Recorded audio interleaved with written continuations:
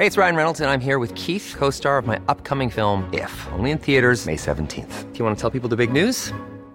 All right, I'll do it. Sign up now and you'll get unlimited for $15 a month and 6 months of Paramount Plus Essential Plan on us. MintMobile.com/switch. Upfront payment of $45 equivalent to $15 per month. Unlimited over 40 gigabytes per month. Face lower speeds. Videos at 480p. Active Mint customers by 531.24 get 6 months of Paramount Plus Essential Plan. Auto renews after 6 months. Offer ends May 31st, 2024. Separate Paramount Plus registration required. Terms and conditions apply if rated PG.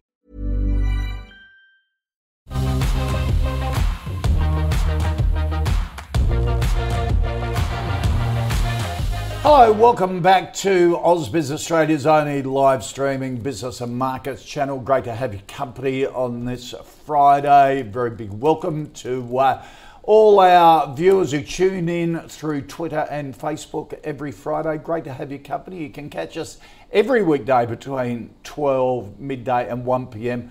Eastern Daylight Time as we analyse 10 stocks that our viewers send in. We put them to an expert panel for their adjudication. And of course, you can see the entire AusBiz channel on ausbiz.com.au or download the app from the Apple App Store, and you can sort of be tuning in every day between 8:30 and roughly 4:30 p.m. where we're streaming live, and then you can catch up on the platform as well. Today, a cracker panel for a Friday. Claude Walker from A Rich Life is with us in the flesh. Claude, good to see you. Thanks for having me. It's good to be here. Made the trip from Canberra in a very festive tie. Yeah, I love it as well. I'm pleased. I'm looking forward to the end of the year. Christmas is approaching, New Year's as well. How's the trip, the move to the ACT been? Good. I'm an advocate for Canberra. I think it's a great place to live. We're very happy there. We've got a great group of friends there as well. We went to university at ANU. Anyone watching from ANU, it's definitely my favourite university. Great place to go. Not that you're biased at all. How you seeing the markets at the moment? It's kind of an interesting transitional phase again. It's been a bit gentler than March, obviously, but I guess we've got the vaccines around the corner. So increasingly now, I'm thinking that it would be good to invest in some of those companies that have been held back a little bit by the pandemic. So there are a number of good quality companies. So as you know, I am mostly interested in tech, software, healthcare. Of course, I go outside that, but that's sort of the kind of business model I like best. Yeah. And some of those companies have had a bit of a slowdown to their enterprise sales, especially if just their normal sales process involves a lot of in-person stuff. Yeah. Even more so if their normal sales process involves going into hospitals and stuff, who have obviously got other priorities at the moment. Yeah. So I think that if they're a good quality, that's kind of my favourite trade sort of for right now, is a company that might have had a bit of a weight on its shoulders or will get lifted in 2021. But it's a company I'd like anyway. So is Appen one of those? No, Appen's... That was a bit of a focus on the call yesterday. Yeah, and understandably so. So Appen actually, there's a separate issue that I have with Appen, which is, and this is what I wrote after their actual last recent results, is they did that old chestnut where you say, oh, look, these results aren't so good, but we've got this sort of big second half coming. And I wrote at the time, I crunched the numbers and I was like, I don't see how they're going to get here. It seems punchy. But then, of course, Appen's a very interesting, good company. So I only sold half my shares. And I said I would. I said, I'm thinking about I'm going to probably sell at least half. Yeah. Unfortunately, I did only sell about half. Right. And now it's down 25% since then. And it's been down further than that. When that downgrade came out yesterday, I actually sold my remaining shares. I'd been a seller between about 30 and 38, I guess. And now it's probably now getting closer to where I would be interested in buying it again. The problem is that I don't see that it's obvious that these tech companies have been struggling during the pandemic. Yeah. Actually, they've all done quite well if you look at their share price, if you look at their profits, all that sort of thing. And then you've got the secondary factor of, it shakes investors' confidence if you go forward and say, oh, no, don't worry, it's going to be okay next half, and then it's not. Yeah. Because people were already kind of not believing you, and then they were proved correct not to believe you. So you've actually got to deliver. Yes, it's almost better to give the big downgrade first and then outperform it than it is to give multiple little downgrades, basically. All right, let's kick off with our stock of the day, a stock that's been in the spotlight and CSL and the University of Queensland have abandoned phase 2 of its COVID vaccine candidate, revealing that multiple participants suffered a cross-reaction, returning false positive HIV test results. In a statement to the ASX, CSL saying no one was ever at risk of catching the virus that causes AIDS, regardless the vaccine will not progress beyond phase 1. CSL is already manufacturing doses of the Oxford University AstraZeneca vaccine, another option being explored by the federal government, which cut its deal to purchase 50 million doses of the potential vaccine. This morning, Health Minister Greg Hunt confirming Australia has already secured 31 million more doses from other candidates, including Oxford University, which is rolling out this week in the UK. So CSL share price down a fair bit today. Yeah. What do you think?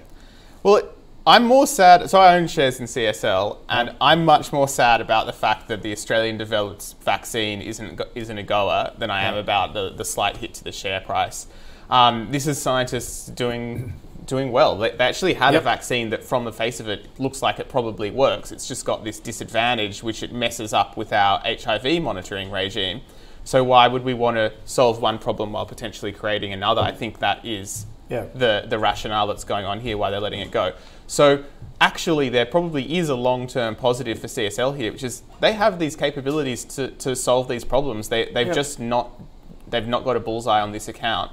And so it doesn't shake my belief in the fact that this is a super important to Australia, very important long-term great tech company that we have. Yeah. But of course it's just disappointing for all Australians that we're not going to actually have an Australian vaccine out there. So at this price, would you be buying CSL? So I have a smallish holding in CSL just because I think it's such a great quality company, and Rudi's the one that has convinced me into it most recently. But I've actually owned it on and off over the years, and it's just one of those things where I was like, every time I've sold it, it's basically been a mistake. So maybe I should just hold some now and then just let that be a lesson, and I can go with that journey. The downside is, of course, everyone loves it. Let's bring in Rudi Filapek-Vandyck from FN Arena. Rudi, you're sweating. Knows how to make an entrance. Running a bit late, and you've run to get here. Literally, well done. Oh, blimey, mate, take a deep breath. Have a glass of water. That's commitment. I can remember you told me months ago CSL is one of the great med techs in Australia, and any time it gets around 280, buy around 280. You'll never be disappointed. Keep it in proportion to your portfolio size. Yes. But 280 is what. So I did for my little super fund. So the fact that it's still 292 doesn't faze me at all. What about you? I have to correct both of you a little bit. I think this is the highest quality stock we have on the ASX. More than Technology One? Yeah, definitely. Whoa! That's high praise. And by 100 miles above the cornfield. Okay. Average return for shareholders since IPO is around the 28%. Yeah.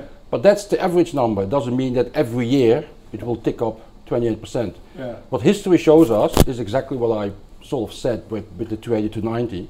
When CSL share price goes through a period of consolidation, basically, which it's now doing, you never know exactly how long the consolidation lasts, but what history shows you is that it's just a pause in a long-term uptrend. Right. And I have seen no reason whatsoever.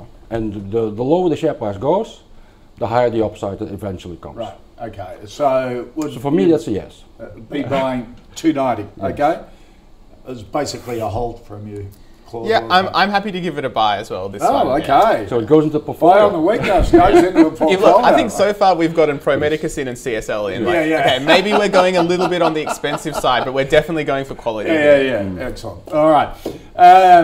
Claude, let's get into the first of the stocks that our viewers have suggested. Adrian wants a view on event, hospitality and entertainment. It's sort of four divisions: entertainment, event, cinemas and things like that, hotel and resorts, entertainment, technology and some property investments. Australia, New Zealand, Germany. Yeah, so it basically, the property side is mostly, I think, associated with some developments that they then also use hotels and cinemas and stuff to sort of anchor. So that makes sense that they do property. It's not completely random. They're a good company. They are probably, obviously, as probably Rudi will know, it's not the kind of stock that I genuinely invest in. But the bizarre thing is I actually did own shares in these ones recently, because when we got the vaccine news, which is obviously that's the beginning of a new transition in my view, that's when I thought, okay, look, this is a really obvious vaccine beneficiary. And so just I bought it on open that next day, and I was like, all right, I'm going to buy some. And it started going up quite a bit, which was good. But then we had this terrible news for Event, which is that I think it's Warner Brothers, was it? Yes. Warner Brothers announced that they would release their 2021 catalogue directly to HBO Max. So what this is showing is potentially the end of the many decades when cinemas would get the big releases first, and you have to go to the cinemas if you really want to watch it. Now, I don't think this is the end of cinema in any way, but it obviously made me think, well, actually, probably Event is not the best way to play the vaccine reopen. So I actually then sold it a couple of weeks after I'd bought it for a small gain. It was just a trade for me. I'm not regretting it, but I would have held it longer but for this news about Warner Brothers. Okay. All right. So I know for you. I know for me, yeah. Well, it's definitely no for me. Slightly different view, but it's in similar. You have to question the viability of theaters, cinemas, because they are basically based on the model that every seat will have a person, and that's changing now. And I know that I don't know particularly about their cinemas, but I do know that even before the pandemic, their German cinemas were already in trouble, and they tried to find a buyer for it, and nobody was interested in buying it. So now we have a pandemic, and you have to question the viability of their cinemas. Right. Apart from the fact that these guys run hotels, I take a big guess hotels are not going to be full to the max. The other thing is they also do Threadbow, by the way.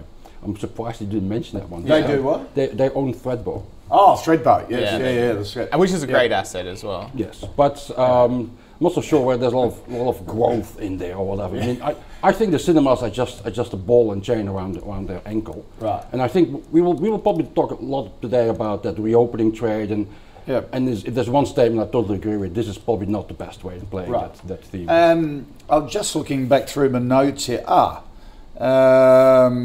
Last week. You were at Threadbow? Yeah, no. Vista came up as a recovery stock. I like that one. Yeah, Claude. I think you were on the call that day. Yeah, so I've had people correctly question me and say, well, why did you sell Event and you've not sold Vista? That's why I keep my little book just to question everyone on this. So you're as sharp as a tack on that point. Vista is a better view. Well, so basically... He's being punished. I've lost gas in my chair. I feel like Dickie D from Hey Hey It's Saturday. Let me see if I have no idea what happened Charlie Chaplin movie. When Mussolini meets Hitler. We'll have to transition to a standing show. Anyway, no, so it's a great question, and the way I rationalise is this, but I invite viewers to say, Claude, you are talking rubbish, and I do not believe you. I invite you to judge me, but my thinking is this, right? When you have this longer term tailwind against cinemas, which is exacerbated by the Warner Brothers news, the first one to take the pain from that is the actual cinemas, but the software provider to those cinemas is a little bit protected because they're going to keep on paying for the software right up until they go out of business. Right. So yes, this is a bad thing, but my argument would be the impact on Vista doesn't... So if a cinema gets its profitability impacted over 10 years and it goes from making, $2 million a year to $200,000 a year, it may well still be paying basically Vista the entire time. Yeah. So It may, yeah. So there's... Of course, that is still a headwind because, well, you want your clients to be doing well so that you can keep on selling them add-ons and blah, blah, blah. So it is a headwind. I accept that completely. My hope is that the Vista recovery that will potentially get a bit of reopening uplift, but also just they have gone separately in a cyclical thing. They need to invest heavily in their product. They've started doing that about a year ago now. That's got a couple more years to run. I'm hoping for the uplift after that will overcome the headwind. Okay. All right, Rudi, Charles wants a view on IGO, the nickel, copper and zinc mining business. Who's now moving into lithium, by the way. Well, and they've got a whole bunch of interests, haven't they? Right through mainly WA and Northern they were Territory. getting a little bit of a problem because some of their assets that have performed really, really well in the past are running end of life. So they have to start renew, and they, not surprisingly, are trying to do that through lithium. So I guess at this point in time, the deal is not settled, but it'll settle in the short term. I guess this is now just like mineral resources. It's now becoming a lithium play. Yeah. And if there's anything I picked up from recent weeks is that apart from the share market getting all excited about commodities next year again, lithium is sort of by many considered as to be the standard way to play the economic recovery next year. Yep. So in that sense, you could, well, I'm assuming that's not priced in yet, but in that sense, I'm assuming there's more upside for IGOR, which used to be called Independence Group. Yep. It's one of those companies that changed their name into their ASX code. There's quite a few that do that for one reason, I don't know why. The only thing that I would caution here is that playing resources stocks like an IGOR, which is not really small, but it's not large either, it's in that smaller mid-cap space, is that it can be at times enormously volatile. And if you're just putting money in there and you're really worried about what can happen on a day-to-day basis, then maybe this is not the stock to put in your portfolio, because you will get heart attacks and headaches on a regular basis. Okay, so this is a great example. In the today it shot up 45 cents, I think. Yesterday was a good day for it. So it's had a big spike up. Yes. And that's on the lithium. That's on the lithium. That's on the lithium. Yes. So you're saying... Be careful, because market sentiment... Would you take a profit? Market sentiment You works sell? both ways. Well, Would you be selling at this? see, I usually don't own these stocks for starters, and for that particular reason. But if you're doing this well in a very short term, maybe what you do is you take out what you put in the first place, and you allow your gains to run further. So take some profits. Okay. Well, so this is one of the few mining companies that I do keep like half an eye on, because I obviously like the lithium angle myself. But I think we had that 5-year share price before, and for me that's just like the classic mining company share price. It wasn't that bad. It's just that it's the people that seem to make the money on these mining stocks. A lot of them is the ones that really know, they're really on top of understanding where commodity prices are going and the nitty gritty of the operations of these companies, and they're able to buy them at a good time and then sell them at a good time. They're not the classic long-term compounders that Rudi and I generally look for. Right. So for that reason, I just never end up owning a mining company. But basically, if it wasn't, this looks like a better than usual mining company to me. It pays a small dividend. It's been profitable for years. I think it looks reasonably good. It's been reasonably well run. It's got, I think, founder alignment, CEO alignment. It's definitely one. If you're a mining investor and interested in that kind of thing, this would be one that I definitely have on my watch list. But not for me, just because I'm looking for a business model that look. I mean, it's gone up. It's I think it's a decent mining company. 5-year highs. Yeah. So I wouldn't be buying today on the back of a 30% lift. They raised capital. Actually, this is an important point. They raised capital at about $4.60, I think, to do this takeover. Right. So the people that have got, and this may be the viewer might be somebody who held shares previously. I say, look, it's all good, and definitely around that capital raising price seems reasonable, but I'm just simply not expert enough to be able to advise someone on when to make an exit of these stocks. And then the problem is the long-term history shows that usually they're not a good long-term compounder, and if you do buy and hold, then you want long-term compounder. Okay, all right. The best advice I ever got about commodities is you buy them when they're down. Yep. And for example, you see clearly on the chart, February 2016 was the moment. I mean, they just kept on selling for 9 months, and the commodity price is very low, share price very low. Yep. That's the best time, because they hardly ever stay at those low levels. So you'd be buying oil and gas at the moment? Well, apart from the fact that I don't do that. But Okay, so exactly. All right, Charles, thanks for that suggestion.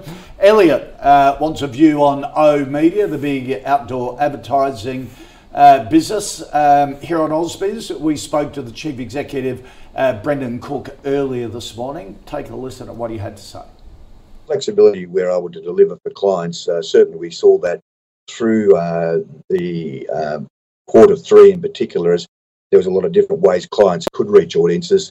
We were able to demonstrate that through our data plays in a way that gave clients confidence to start to bring their money back into the medium, and that's flowed through into Q4. So I think we've had to get a lot of the strategies in place anyway to be successful in 21, and I think what we've got them is they're there now. The teams are working through them, and it's just a matter of continuing that approach, and I suppose as the confidence in the economy and the confidence in the out-of-home medium continues to grow, we're just got to make sure we're doing the right things. Brendan Cook being fairly positive there on O-Media. Well, you tell me. Listen, the whole thing with O-Media is the market is sort of forecasting that by 2022 they will be back at their revenue of 2019, right? And on that basis, you would buy that company. Yeah. It's all predicated on the fact that if we do get that economic recovery through next year, then advertising will follow. The trend pre-pandemic was that there was more and more advertising was going outdoors. Yep. They stand to benefit from that. I still think you're taking a leap of faith here. If you look at the current dynamics, then the share price would look expensive. I'm convinced of that. But although it's very low, that's because expectations are very low and forecasts are very low. So you have to take that leap of faith that the economic recovery will materialize. They will be lagging that, but first comes the activity, then comes the advertising. So there's plenty of time, but the market will just jump on it. That's already a big rise we see there since August. Right. It is a big leap of faith you have to take. I would be personally a little bit more cautious with that, just like with event, because I think it'll be slower than the optimists are anticipating. Okay. So I would actually go for a hold here. Right. Okay. I think Rudy's being he's being very generous and nice. That's cool. That's nice. So I feel a bit bad because this is a company that I have shorted, made money shorting, and also like been very critical of the years because I believed correctly that it was cruising for a bruising, which it did receive extremely badly. And it's a beautiful story from a short perspective because what happened is you've got no offense on their business, that's fine, it's a totally legitimate business. What they did to grow it was load up on heaps of debt, right? So you load up on heaps of debt, you've got heaps of leverage. Whilst things are going good, you look like an absolute legend, everyone loves you. But what happens is, if you have something that upsets your revenue streams that you're using to pay off that debt, you're in trouble. Yep. And for that reason, prior to all of this COVID, I would not need to know what would cause a slowdown in advertising, just a recession, anything like a war, a pandemic, whatever it is. I knew 100% guaranteed that as soon as that happened, O-Media would get absolutely wrecked. And it did. And the wrecking began even before the pandemic, by the way. But so what happened is, and this is brilliant, this is the shortest dream, right? They got completely destroyed and then they raised capital in a 1-for-1 at pretty much the bottom, 27th of March. 27th of March. They missed the bottom of the market by 3 days. This is incredible stuff. This is selling. This is Webjet and Flight Centre stuff. Yeah, exactly. So their share price, it looks like it's half, but it's actually essentially the equivalent of being back to where it was before. Yes. And I think that a lot of retail, a lot of people kind of missing that. Yes. And it's no, you've actually doubled the share count. So I'm not shorted at the moment, but I've been shorting that for years. If you look Claude Walker and O-Media, you're going to find me making fun of the company since 2 years ago. It's almost 18th of December 2018 was when we first put out a podcast where I was short this stock. Right. And it wasn't against the business, it wasn't against anything. It's you've got a cyclical business with heaps of debt. Okay. That is what you go around looking for to see. If you want to find a company that will blow up in a recession, look for that. Right. And so they've got a better future ahead of them now, but I believe if they do the same thing as that, so they've raised their capital, reduced their debt, but watch that debt level. If that climbs back up again, they're going to start looking really good. So maybe this is actually an okay time because now they're going to do the whole cycle again. Maybe it's okay now, but exactly. So that's why maybe Rudy's right. You can't say okay now. I was going to say, so Claude, does that mean a no? It's a no. After you've slammed them all, and then you go, oh well, maybe that. I'm leaving it open that we've sort of had the come down now, and it'll probably be fine for a while. But long term, I would watch out for. Long term, I would agree. The problem you have with stocks like this is in the short term, it doesn't matter what their earnings are. The market is simply pushing the share price up because that is the reopening trade. Huh? Yeah. The challenge comes later when the numbers have to back up the share price, and that's why I said you have to be. I'm a little bit more cautious on that. And because of the size of the raise, they've got to be doubly good. Yeah, exactly. To get back to the previous level. And the way they'll get there, the easiest way to get back there is to take on more debt again. That's the irony of the situation. Okay. It's just the nature of the business. I'm nothing against it. You can make money trading that stuff, but it's just dangerous. It's safer to assume that they won't get back there. Okay. All right. Thank you for that, Elliot. Now, Matt wants a view on a company that is in the sleep-related breathing disorders, sleep apnea, snoring, bruxism, whatever that is, produces and sells devices primarily in Asia Pacific, North America and Europe. And you're thinking ResMed. No. It's SomnoMed, which is sort of, what do you call it, the younger cousin, the ResMed. The challenger. You could call it a ResMed wannabe. It would love to be. Exactly. Yes. So they do the mouth guards instead of the full machines. Now, I think there's a strong argument for these mouth guards because there's a sort of medium state of having sleep apnea where you can probably just use one of these mouth guards. Would it be terrible to admit my wife has one of those mouth guards? That would be bad, wouldn't it? I think it's very common. So I'll take that back. I could also... I'm actually surprised a lot of people have them, a lot of people. Yeah. Oh, I know. That's why ResMed profits just keep on growing every year. I mean, the world is really getting onto it. I'm asthmatic, so I wouldn't be surprised if there's a bit of correlation. If one day I end up in the same boat, hope not. I don't need any more respiratory difficulties. And it's really important for people to have treatment when they are having sleep apnea because it can having improved sleep can really improve your life, your quality of life, and so that's good. It's a good thing. And I was so happy to get this question from Matt because it was exactly the kind of company that I need to go and keep an eye on and revisit.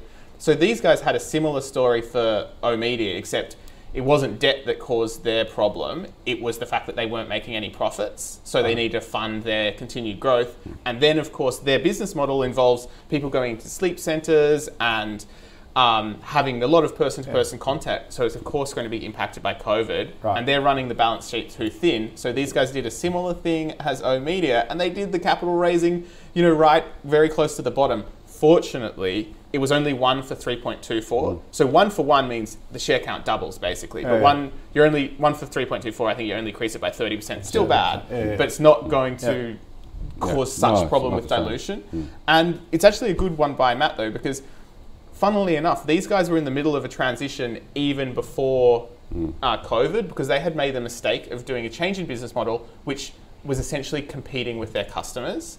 So trying to sell direct, but that was ruining their existing channels. So that was causing them so much trouble. They eventually stopped that. The long-serving board that had previously been quite good, but really just made a big mistake in this, they've finally gone out, which is I think what needed to happen after they did really some quite bad decisions. But they also created a great company. So I'm not saying against them. I'm just saying sometimes you need change. You've had that change now in August this year. It's got money on the balance sheet. I reckon this one is set up for a potential go at getting back its growth mantle. Very interesting stock. One that's definitely on my watch list. I don't own it, but I'd almost give it a buy as close as I could anyway. Okay. Your Honor, we have a disagreement. ResMed is the number one in that sector. You could argue that a very good challenger is, to a certain extent, is Fisher & Paykel Healthcare. We have quite a number of companies listed on the stock exchange that all try to take market share away or pick up disgruntled clients of ResMed, and there's quite a number of them. People don't necessarily like to sleep with that big thing on their face every night. Like Hannibal Lecter, don't they? Yeah, exactly. But what I've learned over the years is that if you want to have access to that sector or to a sector, you go with the number one. Right. Longer term, unless the number one really F's it up and loses its way, it's REA in the portals, it's Seek in the job portals, it's ResMed in this sector, it's CSL is in another one. You go with the number one, and the number one, it's CBA amongst the banks, for example. The number one is the one to hold for the longer term. In the short term, it's possible that, Ainsworth performs better than Aristocrat. Possible. Longer term, almost never happens. Yep. Okay. So I'm very simplistic on this one. So I know on Stay away from SomnoMed and buy ResMed. Okay. All right. And SomnoMed is in the calls portfolio, so it goes out as a result of this. Rudi. You only had half a buy on it. Don't you give him any stick. You started the rot. Jane, Rudi wants a view on Marley Spoon. Now, during lockdown, Marley Spoon was the megastar. Yes. And look at its share price since then, the last couple of months, it's been down 40%. Yes. Probably the best way to say here is that the share market lives in the moment. Yeah. And what you have to try to distinguish as an investor is what's driving the share price at this particular point in time, and is it sustainable? Yeah. And what happened in a very simplistic format, pre-pandemic, this was a rather obscure German-based company which wasn't profitable and trying to carve out its market niche because all of a sudden societies went into lockdown, the king in town, and now societies... Woolworths took a stake, so Good for its credibility. It all adds to the story. Spoon, the home-delivered It all adds to the story. But then, of course, if societies are opening up again, then the big question mark is how much of that demand that just fell into their lap is going to stay, and is going to stay for longer. And I think that's the big question mark here that remains unanswered, because we will find out over the next few years. Australia is pretty much opened up now. Yep. I believe that their revenues are now in decline. There is already a hint of an answer. So I think these guys are actually, I'll put it very simple. I mean, I ordered a pizza last week and I went to pick it up myself. I've never ordered a Marley Spoon, by the way, but I mean, I could have it delivered by a young kid on a bike. Yeah. And I just walked for 10 minutes and picked it up myself. So there is the challenge for companies like Marley Spoon to hold on to what all of a sudden fell into their lap. And I think that question mark for me is way too large to get enthusiastic here. Claude? Well, I feel a bit better after hearing that from Rudi. You shorted it. No, I didn't short it. I never short this one. But the worst thing, I did have an embarrassing error with this one, though. And I think it's 3 companies that may benefit from the pandemic. I wrote about this. I was like, oh, as soon as this pandemic comes along, Marley Spoon's going to benefit. Jump on the shares at 27 cents. A week later, it's gone to 43 cents. And I sold shares. I was like, this is not that good a company. It's almost gone up, 80% or whatever. I'll just take my profits and try and find a better quality company to put it in. Yeah. Then it goes to $3. And oh my gosh. And watching that has been painful. Like, I think that we can What were the other two? Did you do better on the other two? What were they? They were, there's Open Learning, which is still going pretty well. I think it's kind of expensive now, but I sold that one as well. But it's still going quite well. Whereas I think Marley Spoon's coming down, and M&F Group, which I still hold, and I think it's a good one. That does VoIP connectivity for, so you can imagine it benefits from work from home and remote stuff. Anyway, so back to Marley Spoon. Yeah. So I wouldn't discount it. I reckon that I've already underestimated massively. So it's kind of one that I watch now, but I think now, as Rudi's pointed out, it got super hyped up and it benefited massively from the pandemic and that lowered its customer acquisition cost. And so I could definitely see it coming down a fair bit further, but it's one to watch because even now they're reporting something like 91% of their revenue is from repeat orders. So and customers are sticking. Yeah, so it'll be interesting to watch, but I suspect that because I might not be the target market of this, I'm underestimating how much people that are the right match for it use it. I can't see it right now. I can't understand why you wouldn't just use Woolworths. But if there are people for whom this is a great solution and they're sticking around for a long time, then it could definitely be a really great business. All right. Let's just recap the first 5 stocks, including our stock of the day. CSL, a yes from both Rudi and Claude. Event Hospitality, a no. IGO, basically Rudi's saying take a few profits at this stage. If you've been in it a while, Claude says look, hold on to it. O-Media. A hold from Rudi, a no from Claude. Somnomed was half a buy from Claude and a definite no from Rudi. He prefers ResMed.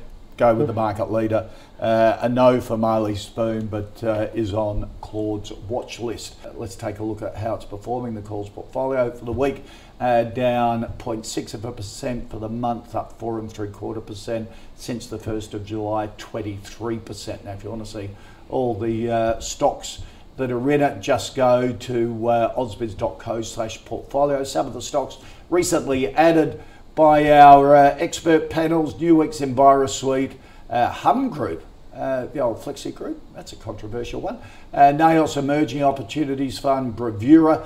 Some of the stocks taken out: Infratil, take your profits because it's under that takeover threat at the moment, and BlueScope Steel. All right, let's go into the second lot of 5 stocks. Leonard, Rudi wants a view on Alcidion, the health information business, isn't it? Sort of digitises it's hospital records. Just done a big deal in the UK. It's essentially an IT company that basically works for hospitals. It's gets all their patient records digitised. It tries to weed out human error, which would be very, thank goodness, which would be very huge for hospitals. Yes. Interesting technology, interesting company. For me, it's too small. I'd be happy to wait until it gets bigger and see it become more successful. Because it's not like this company has just started. It's been around for a while, and the progress so far, as far as I can see, it's been a little bit of a snail pace. No, it wasn't very fast. And looks a bit illiquid as well. Well, that's what I mean. But I say it's too small. I think, and you really have to be careful. You have to take that into account. Because maybe not necessarily when you're a retail investor and you put $2,000 in there or whatever, but still, if sentiment sours in the market, those stocks will completely dry up and you can't sell. Yeah, I mean that is just a given. You get caught in it. Yes. So for me, if it's really a good company, then time is on your side and you can wait. Okay. Yeah. So this is an interesting one. This is one that I own and I've watched it for a long time. I'm not disagreeing with anything Rudi said. I have been hot and cold on it myself recently because I've just on the Rich Life Twitter tweeted a chart, which I'm referring to now, which is just this sort of the cash flow chart. Oops, you can see it's been very up and down. And that has obviously it's sort of slightly been reflected in the share price there as well. Now, what you really want to see in a software company like this is just up, basically. Yeah, right. So that's why you couldn't put it in that really really top quality stuff, but I hold shares in it because I think they do have a solution that's going to help a lot of people. They have been impacted by the COVID not being able to sell, especially in the UK. And the reason they went up on this recent jump from 13 cents to about 20 cents, 21 cents, is because they announced a new fairly big contract for them. Now, and that's great. Having said that, a good friend of mine, literally, he'd been buying it around 14 cents and he sold it into that pop at 21 cents because he says that, it's just one contract. It's not enough to justify the massive lift. And I can't argue with that. Now, I still hold, but I can't argue with that point. It didn't justify that big pop. So I wouldn't be surprised to see this come down again. And what we need to see as shareholders is more of those wins. Exactly. But you've recently done a report on this. So I covered that issue. Look at it. You can go to the website because when they announced that big contract, they weren't clear how much was their software and how much was reselling software, and that's really important because you get great margins for your own software, not so much for reselling. Anyway, the CEO got back to me, which I updated that article. Actually, I think about 80% was their software, so that's actually good news. All right. So if you want any more detail and you're interested, go to a Rich Life website. It's all there. Sign up and subscribe. Now, Bradley Claude wants a view on Adacel, the air traffic management, air traffic control simulation sort of business. Yeah, well, I'd love to think that I've got some viewers now that know my previous history with this stock. Back in the day, I actually I did recommend this and I was long this, and then basically what happened is they have a sort of lumpy software thing. They hadn't been investing too much in their software, and they have these sort of big sales of new simulator things, and also this this flight software for. I think they specialize more in over water landing, so they have a lot of little islands and stuff like that that they sell to, and it's a good business. But what happened is basically they were giving bullish guidance. Everything, the profit was going up. And it just feels like in hindsight, what was happening is they were underinvesting in the product and they were making the results look really, really good. And then, of course, people were selling, insiders were selling shares, cashing out right at the top. If we get the 5-year chart, it kind of illustrates what I'm talking about. And then you had this sort of downgrade. Thank you. Yeah, so that's what I'm talking about. Well done, got them.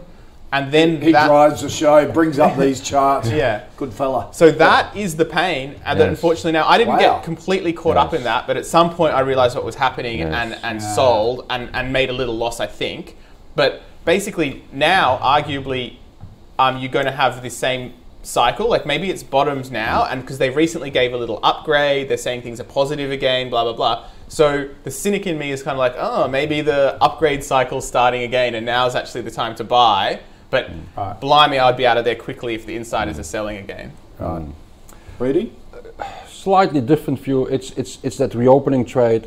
I still think that the markets are way too optimistic about how airports and airlines will how quickly they will open up and get back to full capacity. Yep. And then you get to the software provider, to the airports. I'm not so sure. I think the market again lives into the moment. It's all momentum play. The numbers have to back up later. That's why I'm getting a little bit more cautious. When the numbers have to come through, that's why I get a little bit more anxious. I think. So I wouldn't touch this one. Would you buy it now because you think the cycle's going up or not? The cynic in me is almost like yes, it's not really what I. It's not really what I think. I sometimes do that, David. Unfortunately, but it's not my best self. It's not my best self as an investor. So I don't want to encourage people to do a bad habit. Yes. Only his best self as an investor. What's his worst? We won't go into that. Rudi, Ripon wants a view on Amero International, the big 3D printing business. First thing that comes to mind is hype. Second thing that comes to mind is it's a Lilliputter. The third thing that comes to mind is I don't think it's that liquid. From memory, if the market cap is 100 million, it's probably not much more. I mean, I'll pull out my old joke. That's what the CEO of CSL spends on his holiday. Treat with caution, right? In particular, if it's already run that high. I remember, and it's not that long ago, when all the rage was 3D printing, and they just kept on going. And you look back 6 months later, and they're all being trashed, literally trashed, and that gives you that market sentiment. Yes, 3D printing is the future, but you know what? ResMed does 3D printing, and that's maybe one of the reasons why you own ResMed. You do not necessarily have to own a company that is specialized and calls themselves a 3D printer. So from that perspective, again, for me, really immature, too small, unproven, too much risk. If they develop into a solid business in a few years' time, I'll happily revisit. But at this point in time, barge pole. Claude? It's hard to add anything to what Rudi just said then, really. I mean, we'll add that I think I looked up what their actual receipts from customers were, and it was $72,000 in the last... There's a lunch. 72,000? Yes. Yeah. That's a lunch for some people. That's like less than the salary of probably most of our viewers or something. So, and it's a $61 million company. It seems very... on the face of it, I would say yes. Like that looks like hype to me. And 3D printing is always like a thing that gets hyped up. It's had so many like rounds of hypes. This additive manufacturing stuff. We have seen a lot more excitement than we've actually seen profits. In fact, I don't know a single ASX listed company in this thing. Like we've had a lot of them, by the way, and many of them are still listed. But I don't know a single one that's made a profit. What's the one that does the building industry with the robot? Oh, Fast Bricks. Yeah, that's probably one of the worst ones. There you go. All right. Okay. So no. Beth Claude wants a view on Bank of Queensland, going from one extreme to the other now. Yeah. So we're well out of bank. So we're well out of my area when we go to the big banks, of which this is still a big bank. My general thing would be in a low interest rate environment and no real change, and also with probably dicey overall economy still for a while to go, I'd be avoiding the banks, all of the banks. Now that's not against Bank of Queensland in particular, just I wouldn't take the sector itself. Slightly education for the viewers. There is a risk scale, which is very easily to determine, because you can just look at past performance of all of them. I mean, the lowest risk, highest return over the long run in Australia is CBA, and absolutely no competition. seldom has a buy rating because it always trades at a premium, and that's the reason why people go, oh, it's too expensive, and it's almost like a CSL story in the banking sector. Yeah. Underneath that, you get the likes of NAB and ANZ. At this point in time, Westpac and St. George are the more risky ones in the big four. Yeah. That's why they are trading at a discount. And you see that. That's why they have the most scandals and the most fines and all of that. Yeah. If you go below that, then you become with the regionals. And the only reason why you would buy the regionals, in my view, is when they're down. Yes, they have temporarily the highest upside, which is probably shown again in recent weeks. But when the proverbial hits the fan, they are the ones who get carted out and quite heavily. The other thing which we also will notice now is that a CBA, for example, will much quicker reinstate its dividends that it's lost this year. Yeah. These guys will take longer, and I think it's not inconceivable that investors will have to wait another 18 months, if not a little bit longer, before they are back to where they were, and where you get like a decent dividend on a share price that already has run very high. You've left Macquarie out of all of that. Yes, it's not a typical bank. Right. Macquarie is actually more like an asset manager essentially. Yeah. It's like a little bit of a bank. Because we could also argue that Suncorp should be in there as well, or AMP. They all have a bank, but Macquarie is category extra. It's definitely it would be, in my view, above CBA. Right. Okay. All right.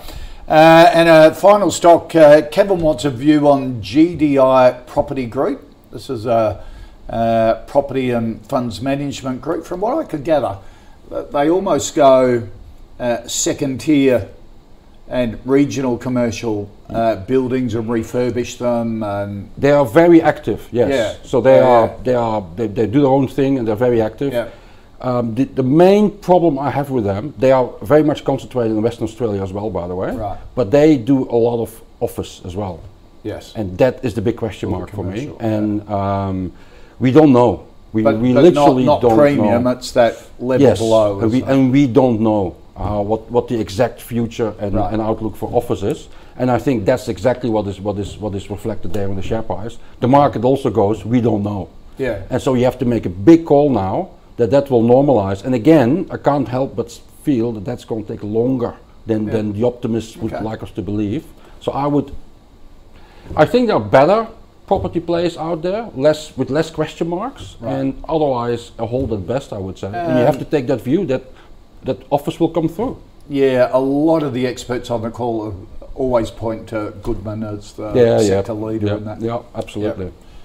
Claude, what do you think of? Yeah, it's an interesting one. Obviously, Rudi knows more about this kind of company than me, but what I would add is that I don't even understand why people are looking for so much property exposure on the ASX. I don't know, like probably the typical Australian, if they're at the point where they're investing a lot in shares anyway, probably own a house or something like that. And so I think a lot of people have direct property exposure with probably a meaningful part of their net wealth. So it always surprises me to see these kind of instruments so popular. I personally have never ever bought one for hold it for the yield or anything like that. There's a couple of special situations that you might go for. Now you could argue that, which leads me to my main point on this, which you could argue that the big pandemic event that's hit this so hard is a special situation, and the company itself is buying back shares. So that sort of implies that they think it is a special situation and it's kind of bounced back. So actually special situations are the main time that I'd actually look at this kind of thing and think, maybe. Having said that, I don't feel like particularly like of all of the recovery plays that I could be making, office space is where I want to hit, because all of the research is saying that actual employees actually prefer not having to come into the office all the time. Yes. And I am sure that there'll be certain companies that will say, all right, we don't mind everyone, either because you have to for our functioning and you're not the kind of company that can work from home, or second of all, just because that's their policy and they want people to come in. The problem is over time, the best employees are going to start migrating to the companies that are like, yeah, we have easy work from home arrangements, whatever you want. And that's, in my view, this is possibly and quite probably kicked off a longer term tailwind against office space. Okay. All right. It's also just as a side remark, because I've done a few stock exchanges in my lifetime. I think Australia, in particular, I noticed when I arrived here 2 decades ago. To me, I think this is the stock exchange which has the most listed property exposures. To me, you could even argue that the guys who do aged care and etc. They're actually property players. That's the Australian psyche, though, as well. Yeah. Bricks and mortar. Only invest in bricks and mortar. But there's so much exposure on the stock exchange listed. Well, Claude makes a really good point, and that's something I've always kept in mind. You know, I'm geared up to my eyeballs in property just with my house. Yeah, exactly. Let alone fitting it in with your portfolio. I wouldn't personally want, if there was just a sustained property prices coming down in Australia, that is going to mean that like value of our house will go down. And I don't want that will automatically mean that my value of my investments also goes down as well. Of course, this can happen in a recession anyway, but ideally, I've got stuff that is not super correlated. The counter argument is if you own, let's say, a Charter Hall or a Goodman Group, that you're not really doubling up. They do completely different stuff from your personal. They do industrial. Yes, but still from property, I like that one that's named forget now Viva or something. The one that had Viva. It used to be called Viva. Yeah, now it's changed. Have all the petrol stations. Yes. So that one seems a little more interesting to me. I don't know why I like that, but I just feel like that's the one I own. They're also they're just like all these little mini monopoly assets kind of thing. So you don't usually have a petrol station set up right next to another unless the demand is definitely there. Absolutely. All right, let's just recap. Alcidian, a wait from Rudi, a no from Claude. Adacel, no from both. Amiro, a no. Bank of Queensland, a no. GDI, a no. What's the highlights of FN Arena? The highlights? What have you been looking at lately? I'm officially on a holiday now, so the whole my colleagues are publishing. So I have no idea. It's a great website if you want to keep up to date with markets and corporate analysis and things like that. It's really great. So visit that. Really great to see you. My pleasure. Thank you for coming in on holidays and making the run. He's probably going to run for a big Christmas lunch. Claude, always great to see you in person as well. Thanks, fun episode as usual. That's our show for today. If you'd like any stocks for our expert panel to look at, send us an email, thecall@ausbiz.com.au. Tweet us using the @AusbizTV handle. Reminder that if you want to take a look at all the stocks in the calls portfolio, ausbiz.co/portfolio. And if you want the latest update of what's happening in business and markets every afternoon in your inbox, Scuddy and Nadine deliver that by 5:30. Subscribe there, ausbiz.co/join.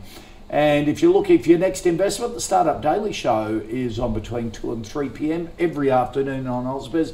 Looks at companies raising capital, the latest in the startup, scale-up, venture capital area. Brooke Roberts, Chief Executive of Kiwi investment platform Sharries, is to launch in Australia. And Brooke is going to give us the very latest on that, another sort of fintech investing platform that's coming up between 2 and 3. So a lot happening on Ausbiz. I'll join you for the last call where we have a few drinks at 4 p.m. this afternoon and talk to fundies and brokers about what's floated their boat during the week and catch up on all the latest gossip. That's from 4 o'clock on the last call. See you then.